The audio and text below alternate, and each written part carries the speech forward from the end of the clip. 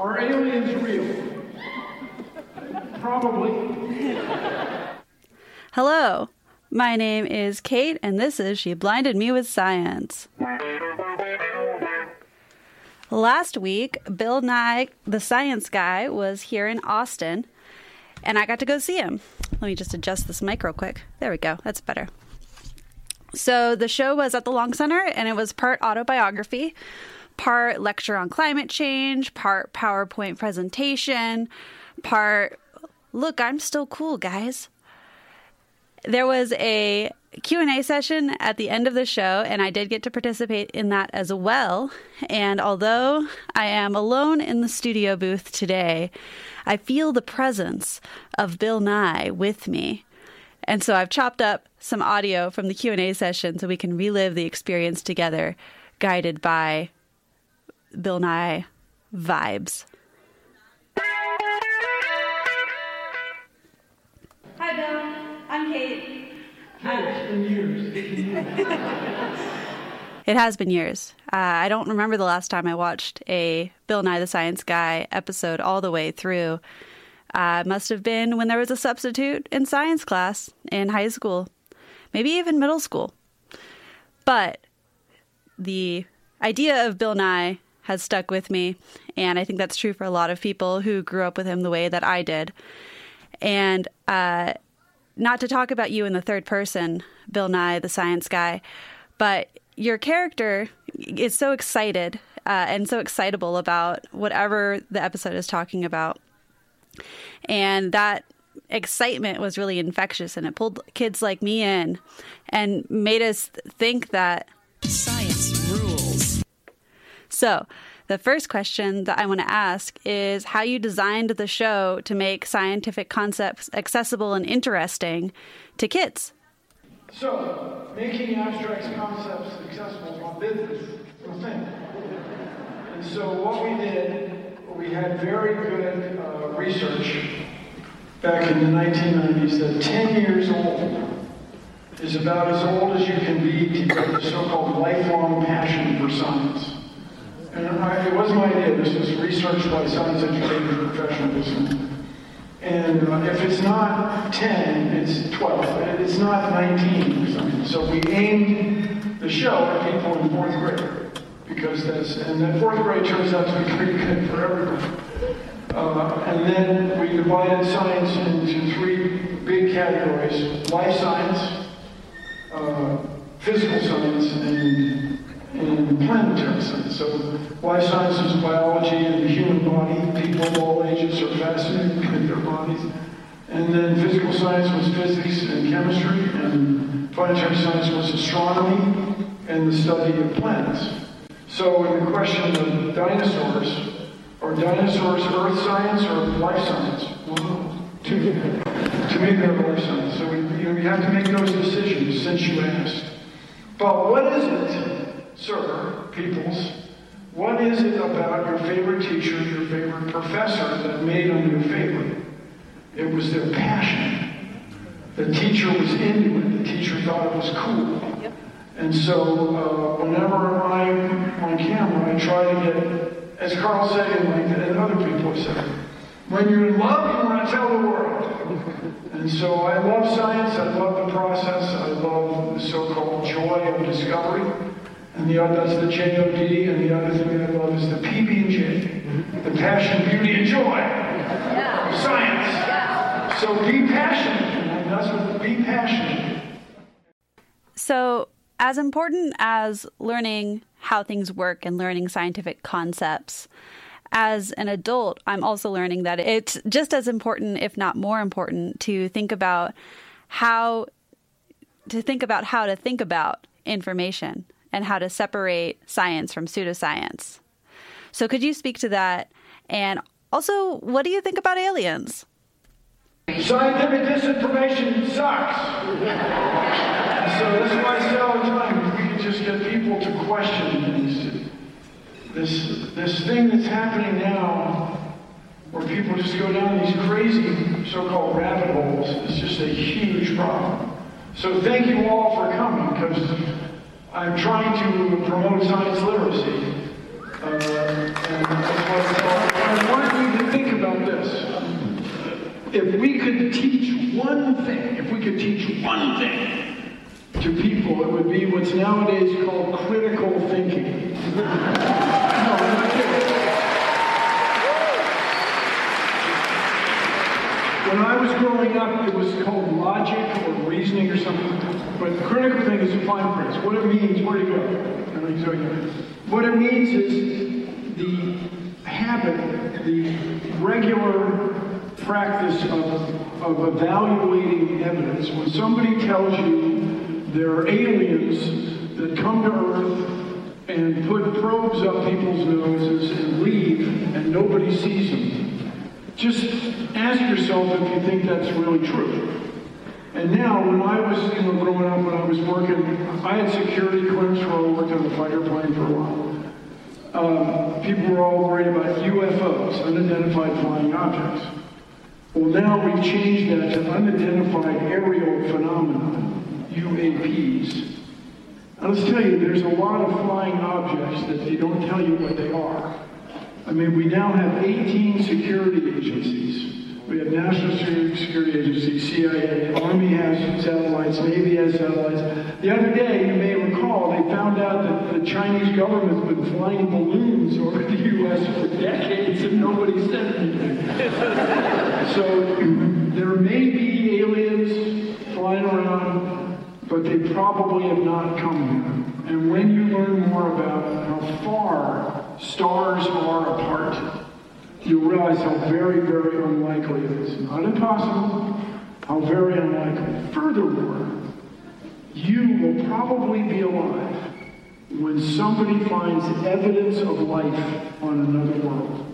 On Mars, maybe fossil pond scum, and Europa has more ocean water. Europa is a moon of Jupiter, more ocean water than Earth. Enceladus is a moon of Saturn. There's places that have liquid, and people think if you have liquid, then you can have life. Furthermore, people think if Mars had life at one time, why wouldn't it still be there, under the soil, in the salty slush? Martian microbes doing their Mars-probing thing. And if we found that, it would just be amazing. Furthermore, one more thing.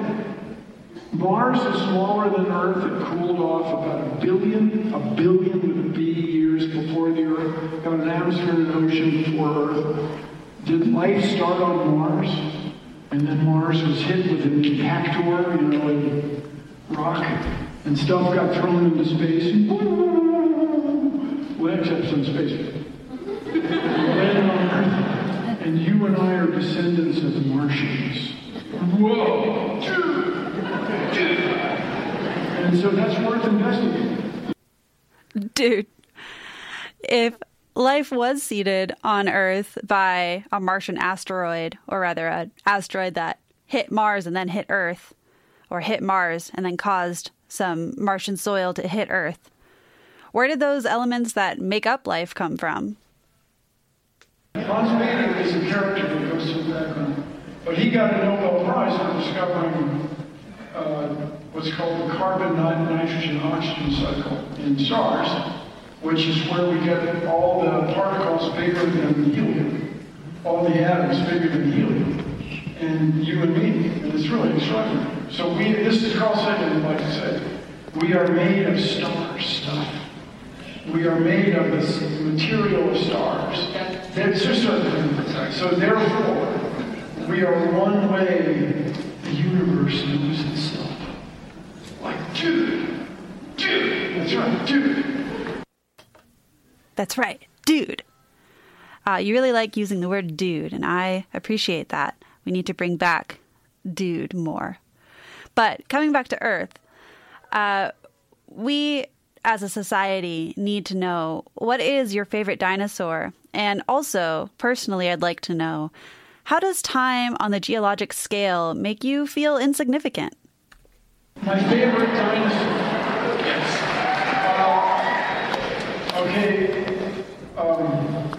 Might be the Baltimore Oriole. I grew up in Washington, and there used to be a team, the Senators, Washington Senators, and we hated the Orioles. but the baseball team, but the bird is pretty great looking.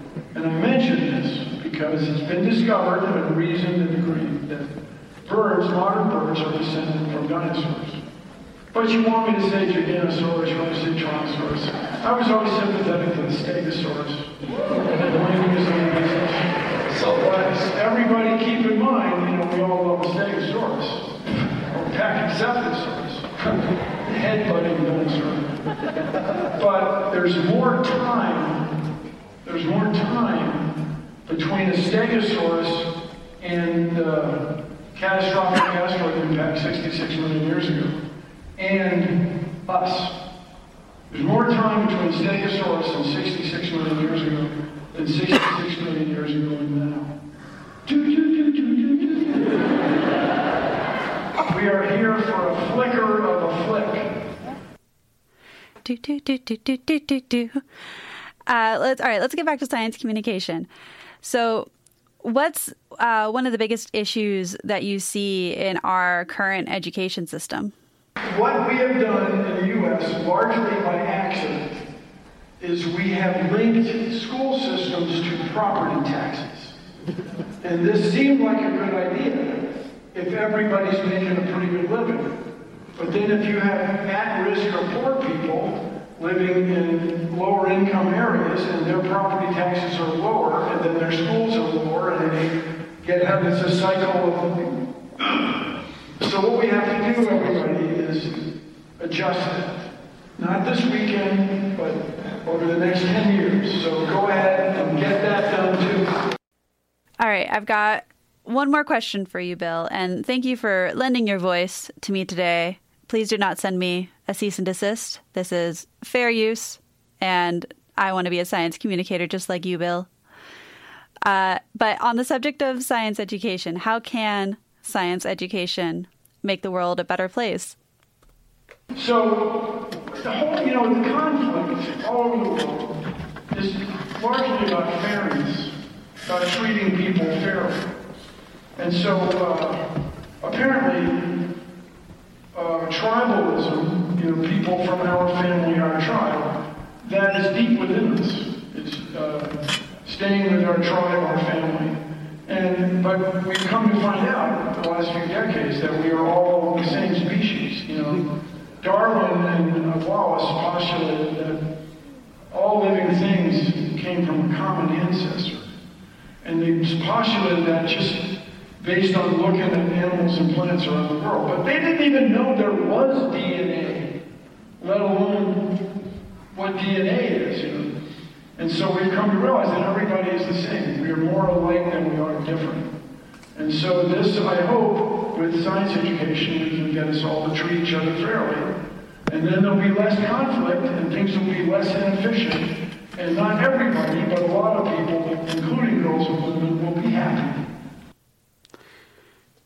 Words from Bill Nye on how to make the world a better place, how to achieve world peace, and make the quality of life for girls and women better, and thereby increase the quality of life for everybody.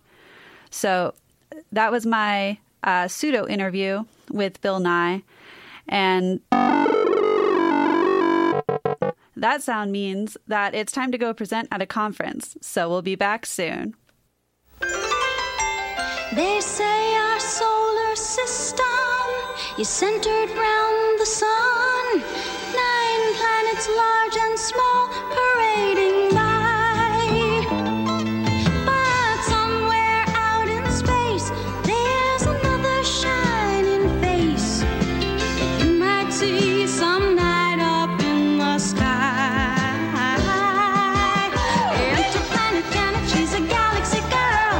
The solar system is from a future world. She travels like a rocket with her comet team, and there's never been a planet Janet hasn't seen. No, there's never been a planet Janet hasn't seen. She's been to the sun. It's a lot of fun. It's a hot spot. It's a gas. Hydrogen and helium in a big, bright, glowing mass. It's a star. It's a star. So Janet got an autograph. Mercury was near the sun, so Janet stopped by.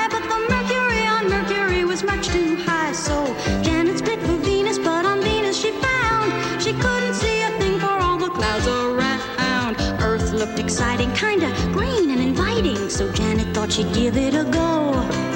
But the creatures on that planet looked so very weird to Janet, she didn't even dare to say hello. It's a bird, it's a plane, why it must be a UFO. But it wasn't a planet Janet, she's a galaxy girl. The solar system is from a future world. She travels like a rocket with a comet team, and there's never been a planet Janet hasn't seen. No, there's never been a planet Janet hasn't seen. Mars is red and Jupiter's big, and Saturn shows off its rings. Uranus is built on a funny tilt, and Neptune is its twin. And Pluto, little Pluto, is the farthest planet from our sun. They say our solar system is not alone in space. The universe has endless mystery. Some future astronaut may find out that what he thought a shooting star instead turned out to be. It's a planet Janet, she's a galaxy girl. The solar system is from a future world. She travels like a rocket with her comet team, and there's never been a planet Janet hasn't seen. There's never been a planet Janet hasn't seen.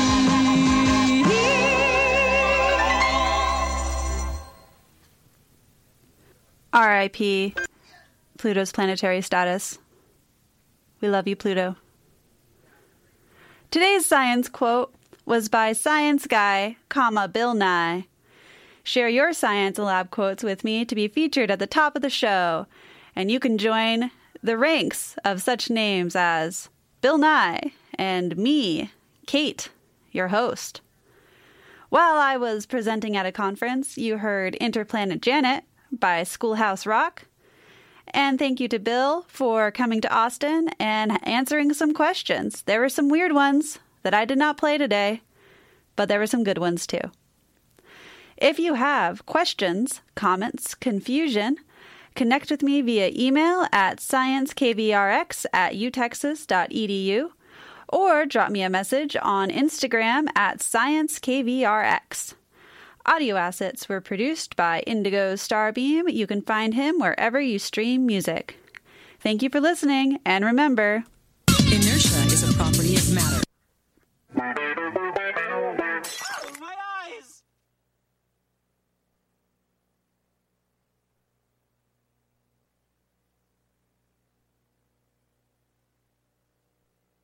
If I could sing a song for you, I would sing a song for you.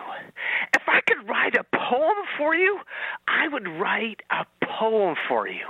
But my thing is words, words, words. And the danger is you might listen to them. In fact, you are listening to KVRX Austin, 91.7 FM, HD1 and HD2. And these words are spewed out by Nardwuar, the human serviette. Doo-doo-loo-doo.